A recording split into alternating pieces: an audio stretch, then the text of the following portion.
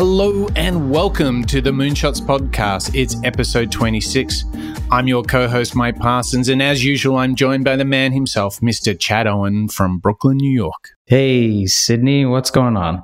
Hey, listen, I'm just loving this series of Bucharest innovators. Can you imagine how much we got out of one live show? We met some amazing people. There's just incredible resilience amongst all of our featured guests.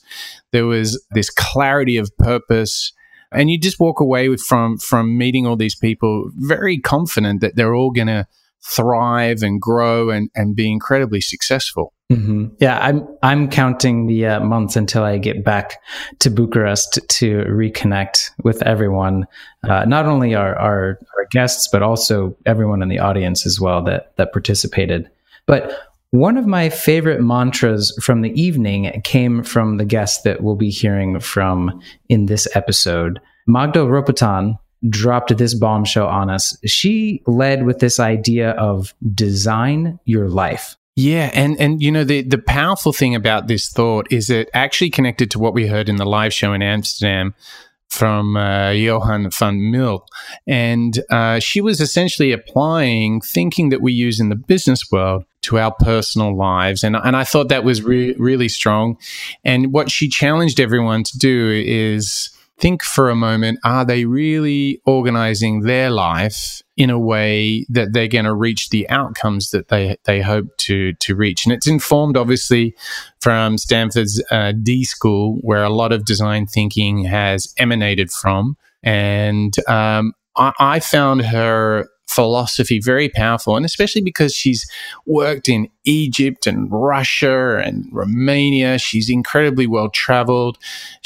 I think we also have to mention that she was for many years a leading HR executive at IKEA Europe. So she's worked with some amazing people, and she brought, again, another very unique point of view to the show that we did in Bucharest. Mm-hmm. I think her direct experience with all of these people working inside of these interesting companies was really interesting and refreshing to hear from someone like Magda. So without further ado, we can go straight to the Moonshots Live broadcast from Bucharest and hear from Magda Ropotan.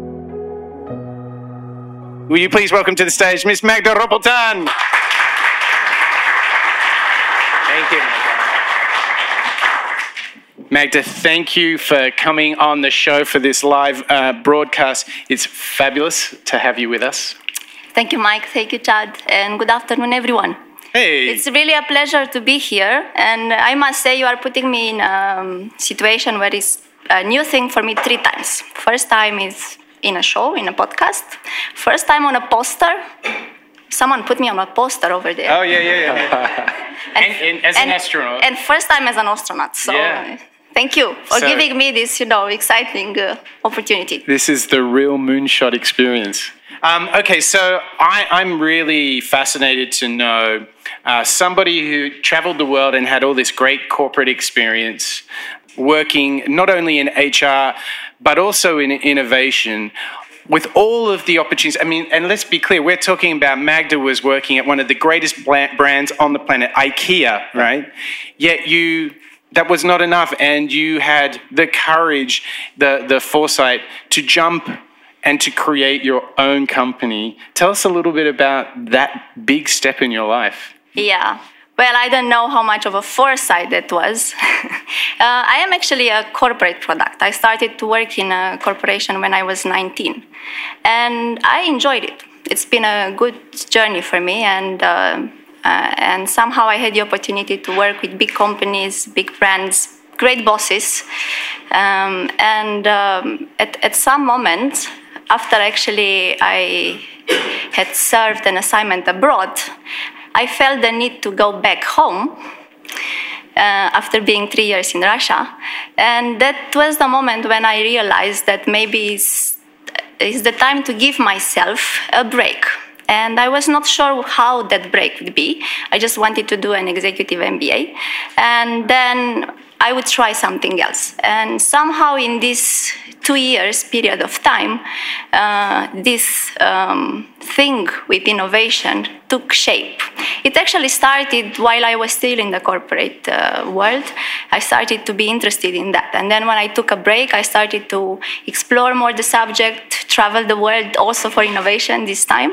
And then somehow my former company heard, we see you are interested in that. We have a project. Why don't you, come back and do it with us? And somehow this kind of gave me the first opportunity to work as a freelance consultant.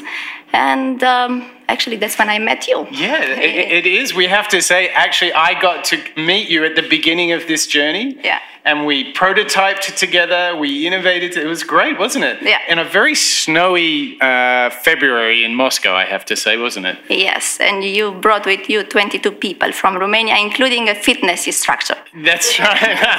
Yeah, that's another story for the cocktail bar. I'm curious, Magda. I'm sure there's a lot of people in the audience or that are watching that find themselves in a large corporation in maybe a particular role. What gave you the courage or confidence to know that you could go out and start something on your own? Because I'm sure that there's lots of other people that are maybe thinking about just going and doing it. But what was that final push for you?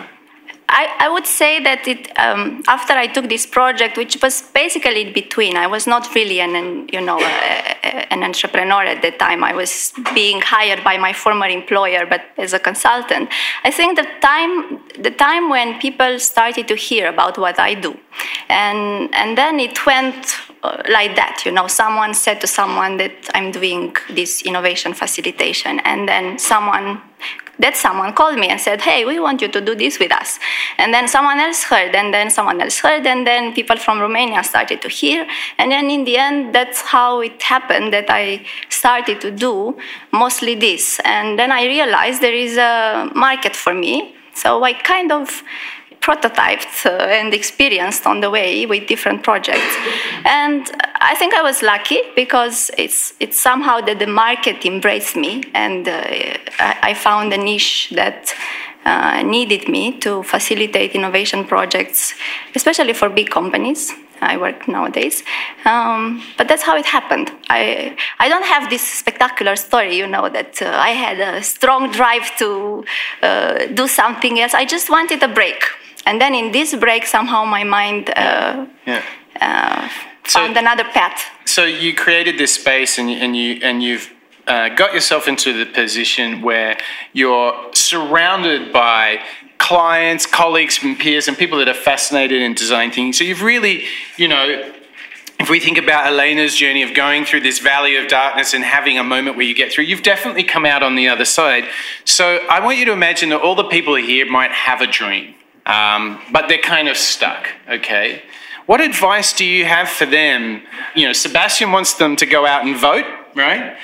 I want to know, what advice would you give for someone who's maybe sitting in the tower, in a tall corporate tower, and they have a dream to do something else? What advice do you have for them? Yeah. Just go out and prototype. Speaking about prototyping. Fantastic. And actually there is a course on design thinking. I think it's one of the most popular courses at Stanford. It's called Design Your Life. And this is what it advises you. When you have this dream, just go out and try to prototype it. And prototyping a dream can mean simple things. Just go and have a conversation with someone that already does that thing that you are aspiring to, or just go out and, I don't know, if you want to open a beach bar, just go out and, get yourself 1 week working in a beach bar, see whether you like this sort of lifestyle. I think everything can be prototyped in a way. I'm a big fan of prototyping. I know you are as well. So everything can be prototyped. And before you make the big step, you can actually try and see, do I actually like it? Because it's one thing to see it from the eyes of the customer, seeing this very nice life, having a terrace on the beach, enjoying a cocktail. But then when you actually start running such a business, maybe you don't want to do it. Reality sets in. Yes. So that's really interesting, because obviously we love to encourage people to get out there and to test their ideas, to learn with prototyping with customers. And what's really interesting is I love the idea, and we're seeing this again, is that just because you use design thinking in the office doesn't mean you can't use it. Prototype your life. I love it. And I want to take you guys back to a little story we heard in the Amsterdam live show. It was fascinating. One of our guests, Johan van Mil, he wanted to move out of the city of Amsterdam, out of the center, and he really wanted to move really into like almost a forest. But his wife was like, oh, that is the crazy, I'm never leaving Amsterdam, our friends are here and so forth. And he's a very successful investor in Amsterdam. And do you know what he did? He said, well, okay, let's get 5 different Airbnbs in different neighborhoods outside of the city, and they tried it, and they now live in the forest and not in the city. Yeah. And then they prototype their life. So I love this advice for anybody who's thinking, who has a dream, like move out of the mind and like start to put it into action. Yeah. But what if I fail? What if I don't like it? What then? Ooh. You try another iteration. Right, so and actually this exercise, there is a book written about this, Design Your Life. It asks you to do 3 different journeys. One journey is just about improving the things that you don't like, right? Because we all have things that we don't like in our lives. The second journey is imagining that money and shame would not be a problem. Wow. Right? And the third journey is imagine you can't do the things that you do today. So you are asked in this design thinking exercise to ideate these 3 different journeys, and then you can pick different things to prototype from them. And then in the end, all the pieces come together in the ideal journey that you want to have. Design your life from the D School, huh? Yeah, I love it. This sounds very, very inspiring. Now, I just want to segue into inspiration, not necessarily from design thinking, but I just want to share with the audience, you have worked in what a cocktail of locations. Apart from, obviously, you've mentioned Russia and Romania, Turkey, Serbia, Bulgaria, and Egypt. Oh my gosh, this is the coolest bunch of places that anyone could have worked. I mean, here's what I want to know. What is it? What inspiration have you drawn? You must have met some amazing people, so different, with different cultural lenses. What have you taken from that journey? What do you remember? What are the defining moments of learning and inspiration that you've had from all these different countries? Yeah, at some moment I had this, because I had a regional role, so, I was actually HR manager for 5 countries. And it was interesting that we had people on 4 continents with 4 different religions. And putting people together in an organization, in a team, in this diversity, it's actually very beautiful to witness and to be part of, but it's not so easy to build. So it takes a lot of conscious effort to really understand and respect the differences of the cultures, and to really take the best out of each of us and build a culture that can function together. And I think this is the biggest learning I have taken with me, to really look into the talents and into the strengths of every single individual, beyond the culture and beyond the nationality. So my mind boggles. How on earth do you do that? What does that look like? What magic recipe do you use? So how did you find the goodness in all those people? How did you find that? What tactics and techniques do you use? Yeah, it's always through we were in a large organization. Obviously, I couldn't do all by myself, but it's always by the relationships that leaders build with their own people, and the kind of conversations and the honest discussions you bring, and try to see what's the best version of the person that you could possibly have at work. And of course, you can also go on a more sophisticated path, do the test, see what are people good at. But in general, it's just observing the things that people do with pleasure, the things that people find energy in doing. They never get tired of them. And then try to use more of that in a team. Doubling down, this is actually kind of fascinating. So looking at what people are enjoying and just making sure that the environment is allowing them to do more of that instead of telling them what to do and maybe some things that they don't enjoy. Yeah, I mean, there is a big shift happening already for some years now that, people started to wonder, is it actually right to keep focusing on the things that are wrong with people? Or maybe is it wiser to build on the things that people are good at? And Gallup has actually made a very extensive study on that, the Gallup organization, and they have even proved that when people use their strengths at work, they are actually not only happier, but they are more productive as well. Mm-hmm. Yes. Mm-hmm. And of course, it improves retention and. There's a fantastic book for everyone in the audience called Strengths Finder 2.0, which is actually directly related to Gallup, I understand, which is a fantastic tool you can use if you want to find your strengths, if you want to find the archetype that you are, on how to understand. And when I did Strengths Finder, it was one of the single greatest aha moments in my career. I remember it very clearly in London. I did Strengths Finder, and you fill out, you read the book, you do the extensive survey, and then in front of you is a diagnostic of who you really are and how you behave. And it is one of the most powerful, slightly humbling, oh, that's me, but it's also, oh, I see where I have strengths. And then it immediately becomes, and you start to look for things that fit that. And it seems that what you're suggesting is building great teams is all about getting as many people as possible in their area of strength. Yeah. So if somebody is leading a team, and let's try and combine your two areas of practice, okay? Yes. I like where this is going. You know what I'm going to do? Now I'm putting my HR hat, right? No, I'm putting both hats on. Okay. So somebody's leading a team, but they're not just like managing the status quo. We're not like paper shuffling bureaucrats. We're going to go for a big moonshot, okay? So we're going to do something innovative. We're going to get a whole team to do it. It's like Skunk Works here in 2018. What advice do you give for people that are perhaps embarking on such a mission? They're already at a company, small or medium company, or maybe they're a unit inside a large organization, but they have to lead that group. What advice do you have for those leaders trying to get a group of people to sail for something really big? To build that vision of where they want to sail together with their people. I like very much a quote from IDEO, and they say, people want to change. They just don't want to be changed. They want to be given the possibility to build their own future. So, and this is something that we also do a lot when we work with innovation. We try to co-create this future together with people. And I had a great teacher in innovation. His name is Gijs van Wolfen, and he has this saying about loving others' people's children.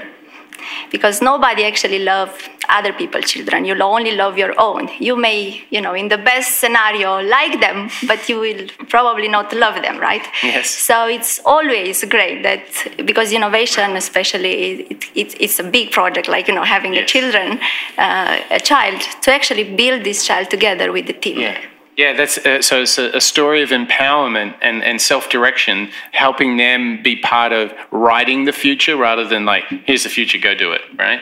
That's what you're saying. Creating the brief together and setting the goal together so that they can move together. Yes, the mission of the project, and not even this future scenario that you are aiming to. I think it can be built together because sometimes you can imagine a future. Yes, because there is this famous journalist. He said that future is already here. It's just not evenly distributed. So if you just pick up the signs of today and you make this exercise of imagination, thinking, okay, if teleportation would become mainstream, how would my business be affected 10 years from now? Or if VR would be mainstream. So you can pick up a lot of these weak signals and you can actually build different scenarios. And in this exercise of building scenarios that are very preferred maybe for your business, I think you shall always take on board your team, and because that is when they will try to build that story. I think the biggest progress of humanity was made when people chose to make their own story better and build another story. Yeah. Well, that's also perfect advice, I think, for Team Romania as well, huh? Get everybody on the same page, let everyone contribute and go for it together. Well, I think that is a perfect segue to distributing the future of Chad, but the future of Chad with a Romanian delicacy. Magda, we've had the Cozonac, we've had the Negresa. So what should be the next fine tasting treat for young Chad Owen? Oh, I think you shall try this prăjitură cu vișine. Okay, which one's that? You have to point. Yes. This one? Okay. One. And this is a sour cherries cake. So as Chad is consuming his sour cherries cake, he's going to grab his mic and he's going to jump into the audience. Now, I have to say you should be very inspired by these three Romanian entrepreneurs and innovators. They've made a calling to Team Romania. So this time, we're going to look for a hand, a raising of the hand from the audience, someone who has a learning or an insight that they want to share. There's a gentleman in a green jacket. He's almost, there it is. Here it comes. There it is. Very good. Thank you. Thank you, Mike. Thank you, Magda. What I take away from your presentation, and I really loved it, is the idea, the very simple idea, as all truths are, that you can prototype your life.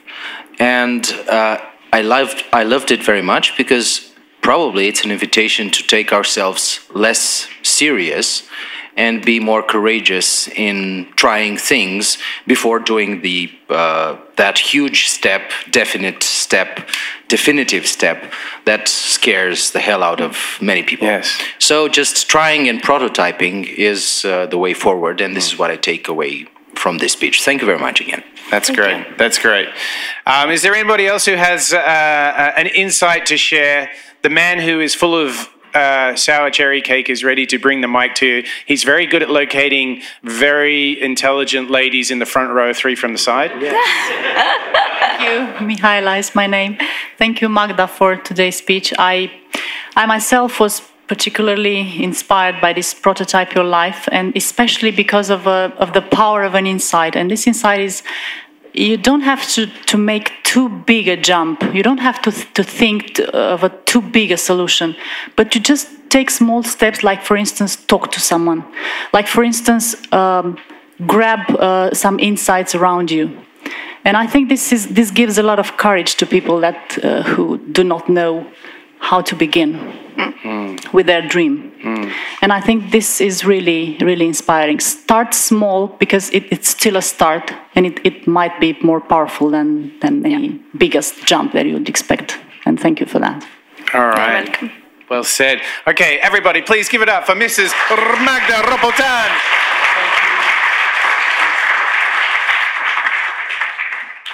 Well, there you have it, Mike. So many learnings from our live show in Bucharest. Absolutely. I couldn't agree more. So on that note, Chad, I want to thank you. I want to thank all of our listeners. It's been great having you on board for the journey so far, and there's plenty more to come. So take care, everyone. Find us at moonshots.io, and I think that brings us to the end of the show. That's a wrap.